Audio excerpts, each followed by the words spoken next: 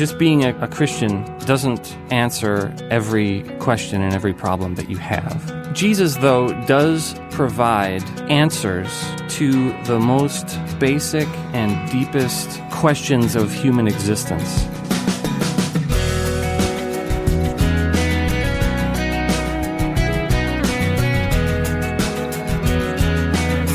Today on First Person, you'll hear the testimony of two brothers, both of whom were on a path lined with drugs and alcohol when Christ rescued their lives. You'll meet Josh and Matt Caterer today and hear their story of spiritual transformation. Welcome to this week's First Person. I'm Wayne Shepherd. Josh and Matt, along with a third brother, formed the 90s rock band, the Smoking Popes. Though they were not part of a gang, the name of the band came in part from a local neighborhood gang in the Chicago area. Their songs often referred to a man's search for meaning in life, a search that took both of them deep into the excesses of the rock world. But at different times, the drugs, the alcohol, and the lifestyle led each of them to the dead end of themselves and eventually into the reality of Jesus Christ as the source of their search. Today, you'll hear a good part of their story as Josh and Matt join me in the studio for a conversation about their spiritual journey. Both men are followers of Christ now and serve Him with their talents and very lives. Both are active in their local churches. Josh is a songwriter and worship leader. Matt is a member of his church's worship band. You'll hear first from Matt and then Josh as they talk about their journey to Christ. Well, I guess it was almost just like sort of whittling away all the spiritual possibilities, and narrowing them down. And I was convinced for a long time that what was my sort of alcoholism and substance abuse, that actually was a legitimate vehicle towards spirituality, and I could find God somehow through taking drugs, which that didn't really pan out that great in the long run.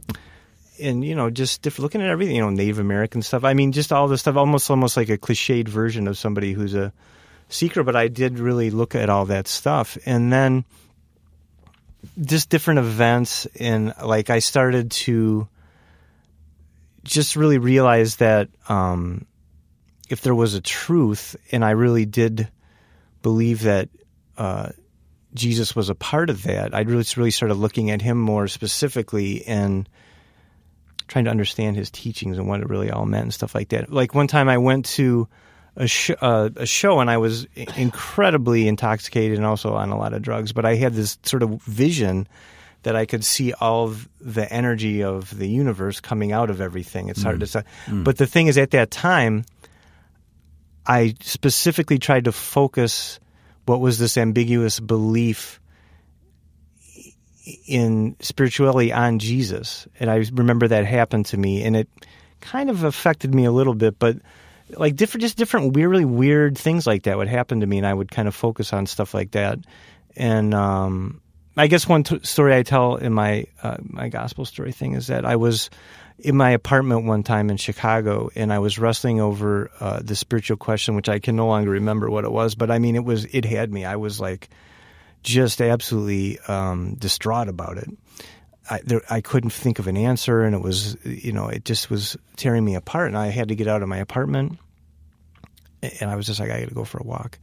And I stopped by a lending library that was in the lobby of my apartment, and I picked up a book there, and it was a book about Jesus, and I just found it, and opened the page, and right there on the page, right in front of me, was the answer to the question that I had, been wrestling with, and that must have freaked you out. It was pretty. It did, yeah. Of course, I just kind of got over that, moved on to the next question. Like I say, I can't really remember what it was, but I remember that event. And I also, now that we're talking about it, I remember years before then, something I had remembered too is that our grandmother had called my mom sort of out of the blue one time because she had said she was praying about me and she felt weird or something like that. And the thing is that at the time, they had just put me into drug rehab. Oh, my goodness. Yeah. And I was started thinking about that and this thing with the book, just that different stuff. It just started to add up, Yeah. I don't know. So then finally, I just had really got to the end of the rope with my alcoholism and drug abuse. And I had this one evening where I had to stop drinking for a while because it just was too out of control, and I just knew I was off the rails.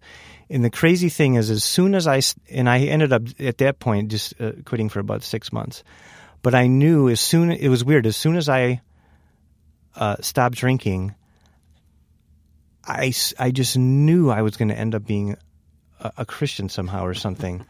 And I just knew that was the way forward somehow. Like, it was weird. But then the thing is, I couldn't keep it up. And I ended up drinking again and going on for a couple more years and stuff like that. But, like, I got a sense then of, like, I knew what the truth was.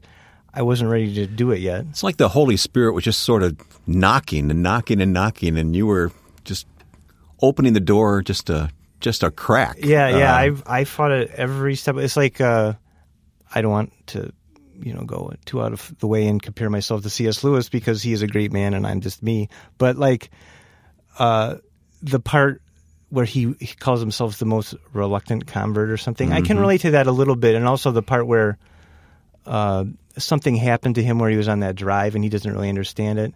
It happened to me. It just was over a longer period. But the time then, so anyways, we had a sort of crisis in the family where my dad got really sick, and I was not really didn't want to face that very much, and it all came to a head with my drinking and just decisions I had been making in my life and priorities, and then realizing my dad was sick and I was going to really have to deal with it, and all came to a head, and I just was like, I got to change something. And so I was able to stop drinking and taking drugs, and I came out to help my mom with my dad and stuff, and my life turned around that way. And I feel like at that time, that's when the Lord really cleared the way for me to come to faith in Him, because after that, it was like I just kind of was waiting then. Like I didn't know when you became a Christian or what that thing was. I was just kind of was waiting for this other shoe to drop. And let me ask Josh, what was going on with you during this time?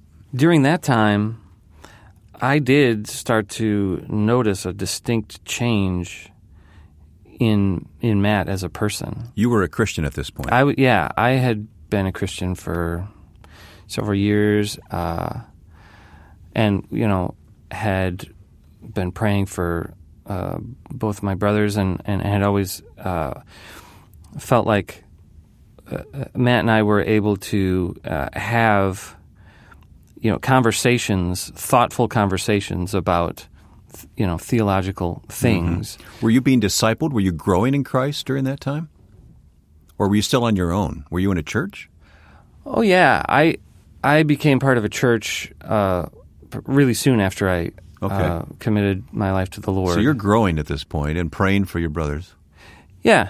But, it always, for years, just seemed like it was sort of something that Matt was intellectually wrestling with and sort of exploring ideas. It was like a set of ideas, But during the time period that he's talking about, you could really see it become something that began to work its way into the fabric of his life, and he became a different person.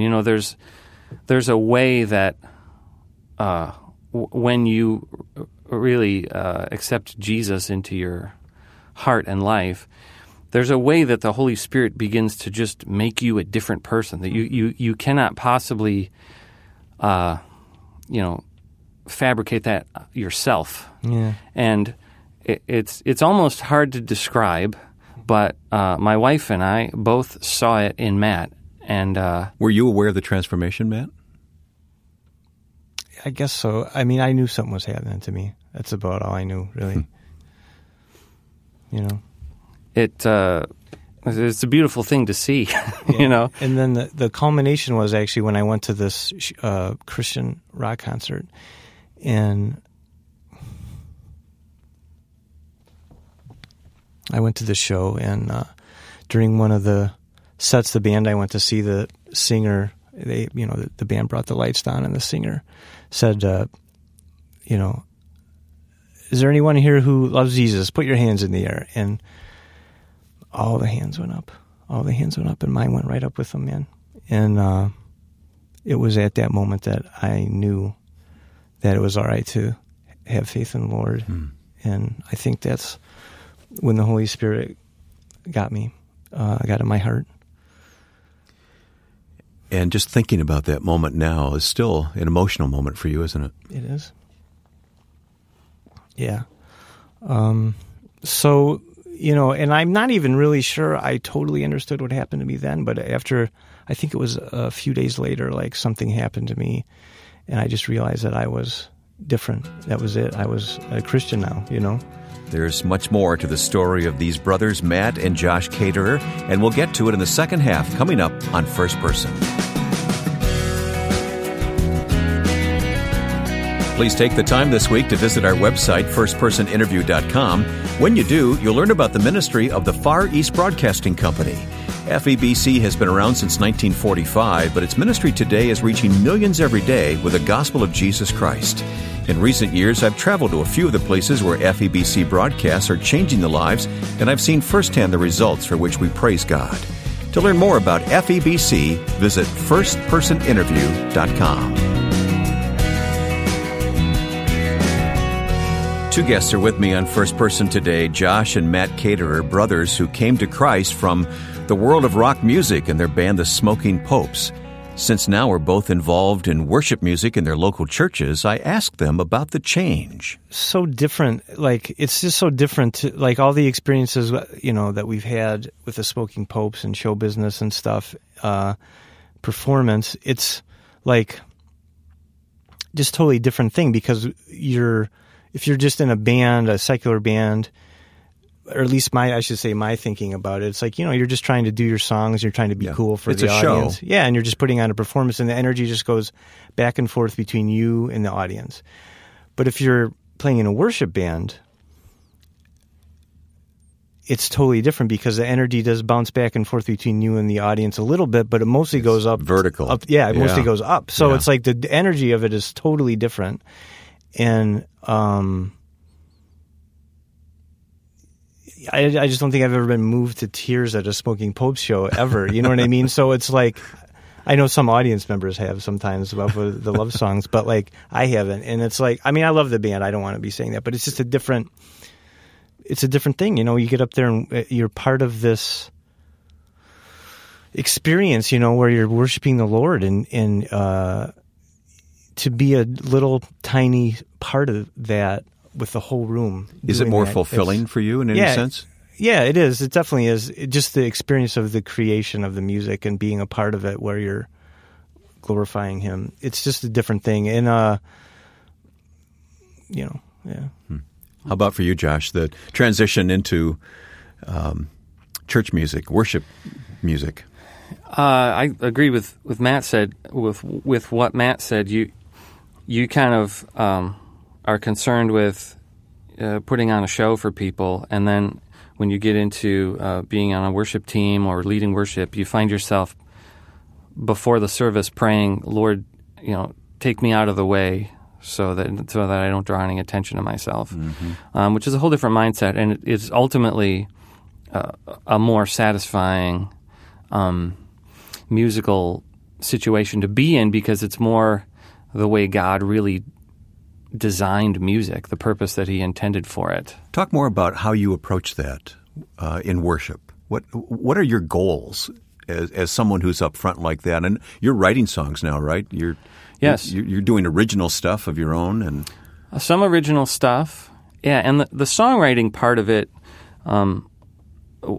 was kind of a more difficult transition for me. I had always written most of the songs for the Smoking Popes. I wrote, and I sort of got into this rhythm with songwriting where I had found, my style and my voice in songwriting, and I would write things that were comfortable to my creative voice, but and expressing the things that seemed appropriate to the kind of music that we were playing there. But then as a worship leader, thinking about how to write songs for a congregation, it's an entirely different thing. One thing is that the songs that I had been writing for the Smoking Popes, expressed different kinds of emotional ennui. But then moving into worship songwriting, how to communicate that subject matter. I've always wanted to avoid, being cheesy or schmaltzy in any way in my songwriting. But the question became, okay, how do I communicate something which is basically good news? I'd always kind of thought that it's easier to communicate melancholy in a song or some kind of heartbreak or something like that. But how do you take happiness and rejoicing and good news and put it into a song and it doesn't just sound like, polka music, or it's just something that's took a long time to work through that and trying different approaches and different styles.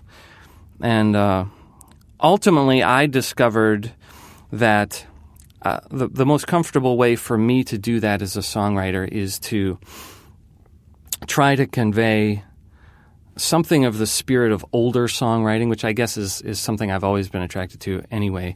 But I found myself more gravitating towards hymns, and I started to listen to a lot of older music, like some of the first Christian music that I started listening to was something called the Soul Stirrers. It was Sam Cooke and the Soul Stirrers. It's this vocal group. They would use very little instrumentation, but it was just guys just singing this soul music, and they recorded in the 60s. And, like some early recordings from Johnny Cash was doing gospel music back in the 50s and 60s. And that surprises me that you would reach back like that.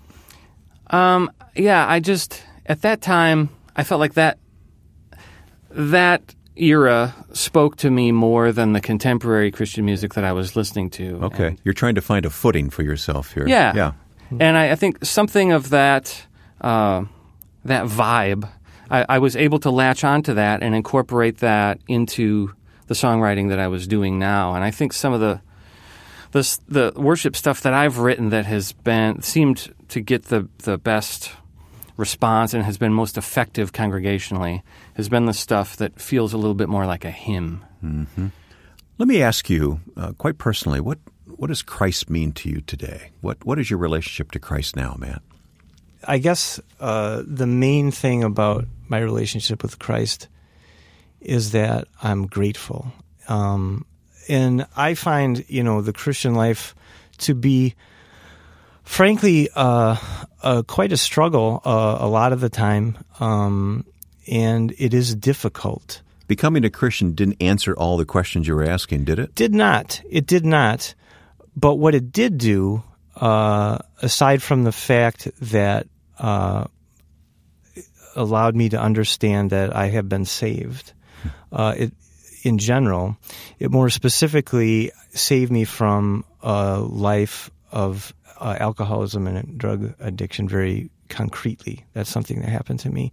And also, even inside of the struggles that I still have, or, I guess anybody would have, but I should talk more specifically about myself, I guess, that I have understanding what Christ has done for us on the cross has made it so, like, my lows will only go so low anymore. You know what I mean? Mm-hmm. Because, and I forget this all the time, but when I remember it, my lows will only go so low because I understand now there's a place where, all my guilt and all my, mistakes, my sins, those have been taken care of on the cross. So when I remember that, that's, I don't know how to put into words, but I'm grateful. I think you've done very well putting it in words. It almost seems like at one time there was a bottomless pit there.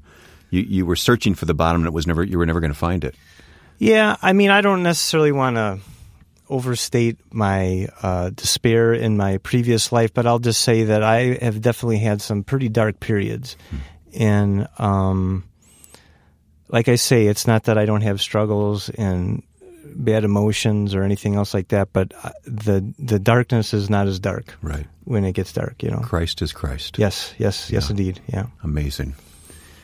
Josh, what does Christ mean to you today? Jesus, even though, as you pointed out earlier, just being a Christian doesn't answer every question and every problem that you have. Jesus, though, does provide answers to the most basic and deepest questions of human existence, as in fear of death. What's going to happen to me after I die? Is there any sort of meaning in life, a larger context for human existence? Is there really a God? If so, is he knowable? Those sort of things where if you don't have those as a foundation for your life, you're just kind of drifting. And Jesus is those things. He doesn't just provide the answer. He is the answer to those things. Right. So when you have... The rest of it we take by faith, don't we? Yeah. And you can have that as the foundation of your life, and you can have, still doctrinal questions or questions about why things are the way that they are or how things work, or you can never really, have a clear picture of the relationship between God's sovereignty and man's free will and these sort of philosophical things that certain isms try to clear up for you. I don't really feel like those things are going to be cleared up on this side of glory. But Jesus is this underlying foundation and reality for all things. And I try to remember that sometimes, that's a different thing than what the Christian life might look like. Being involved in a church, and I'm on staff at a church, and I love my church, it's a fantastic place, but you sort of, you can get into this mode where you have whatever version of what a good Christian life is supposed to look like is sort of in your circle of Christians, and you do this and you don't do that, and this is how many meetings you're supposed to go to, and all of those things, and those are good things, but culture is never a substitute for faith in Christ. Right. Even the culture of a church. That's good, because those living out of the Christian life can look different in different places at different times for different cultures. But in Jesus, you have something that is much more unchanging and unshakable and eternal and all-encompassing than that. My thanks to Josh and Matt. On First Person today, you've heard from these brothers, Josh and Matt Caterer, as they tell their story of faith in Christ following years of living a lifestyle that was anything but honoring to the Lord. As part of the 90s band The Smoking Popes, these men were searching for life's meaning, and now they found the answer in Jesus Christ. As I mentioned earlier, both Matt and Josh are involved in worship music in their respective churches today. And if you'd like to listen again to this conversation or suggest the program to someone else, please use our website, firstpersoninterview.com. Once again, that's firstpersoninterview.com. There you'll be able to listen online. You can check out the schedule of what's coming up in the weeks ahead, and you can go into the audio archive of past programs, all at firstpersoninterview.com. Or, if you'd like to download today's interview as a podcast, just go to iTunes and subscribe free of charge. And to leave a comment about what you've heard today, we've set up a Facebook page, facebook.com/firstpersoninterview. Next week, our guest will be Pastor Mike Fabarez. Now, with thanks to my friend and producer Joe Carlson, I'm Wayne Shepherd. Thanks for listening to First Person.